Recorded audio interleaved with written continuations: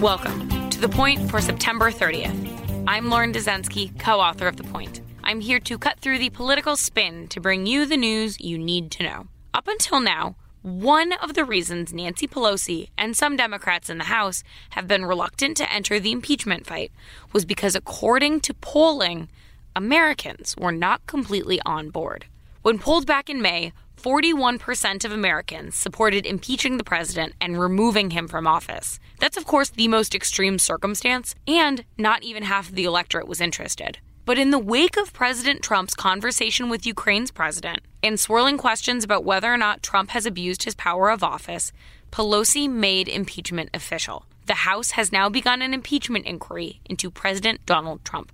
As a reminder, an impeachment inquiry is different from impeachment itself. There's an emphasis on inquiry here, so the House is investigating whether or not to impeach Trump. Impeachment itself involves articles of impeachment and goes in front of the whole House. And then removing the president from office is an entirely different step. It requires the Senate to vote to convict or acquit the president. One thing to keep in mind in all of this is public opinion. Widespread public support for an impeachment inquiry means that more members of Congress in moderate or swing districts are open to an investigation, which makes new polling released today so important. 47% support impeaching the president and removing him from office, according to a new poll from CNN and polling firm SSRS. This is the very first poll CNN has conducted after the announcement of a formal impeachment inquiry by House Democrats last week. The share who favor impeachment and removal from office now narrowly outpace the share who say they don't feel that way, which is a first in CNN polling. However, there is always a word of caution. The two figures are still within the poll's margin of sampling error. When we dig deeper into the data, we get a clearer picture of who these new supporters of impeachment actually are. And since May, most of those new supporters are independents and Republicans. Support for impeachment and removal has risen 11 points among independents and 8 points among Republicans.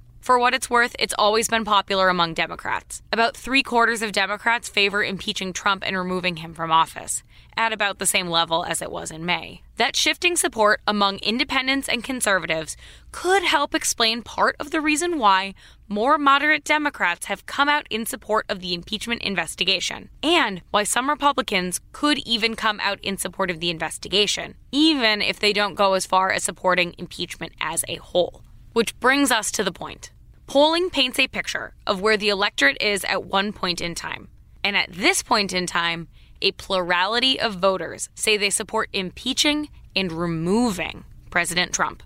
And that is The Point for September 30th, 2019, the final day of September. Thank you for listening. For more updates throughout the week, including our Sunday night campaign edition, subscribe to The Point newsletter at cnn.com/thepoint. If you like this audio briefing, you can get it on Google Home or Amazon Echo, or subscribe on Stitcher or Apple Podcasts or your favorite podcast app so you never miss an episode.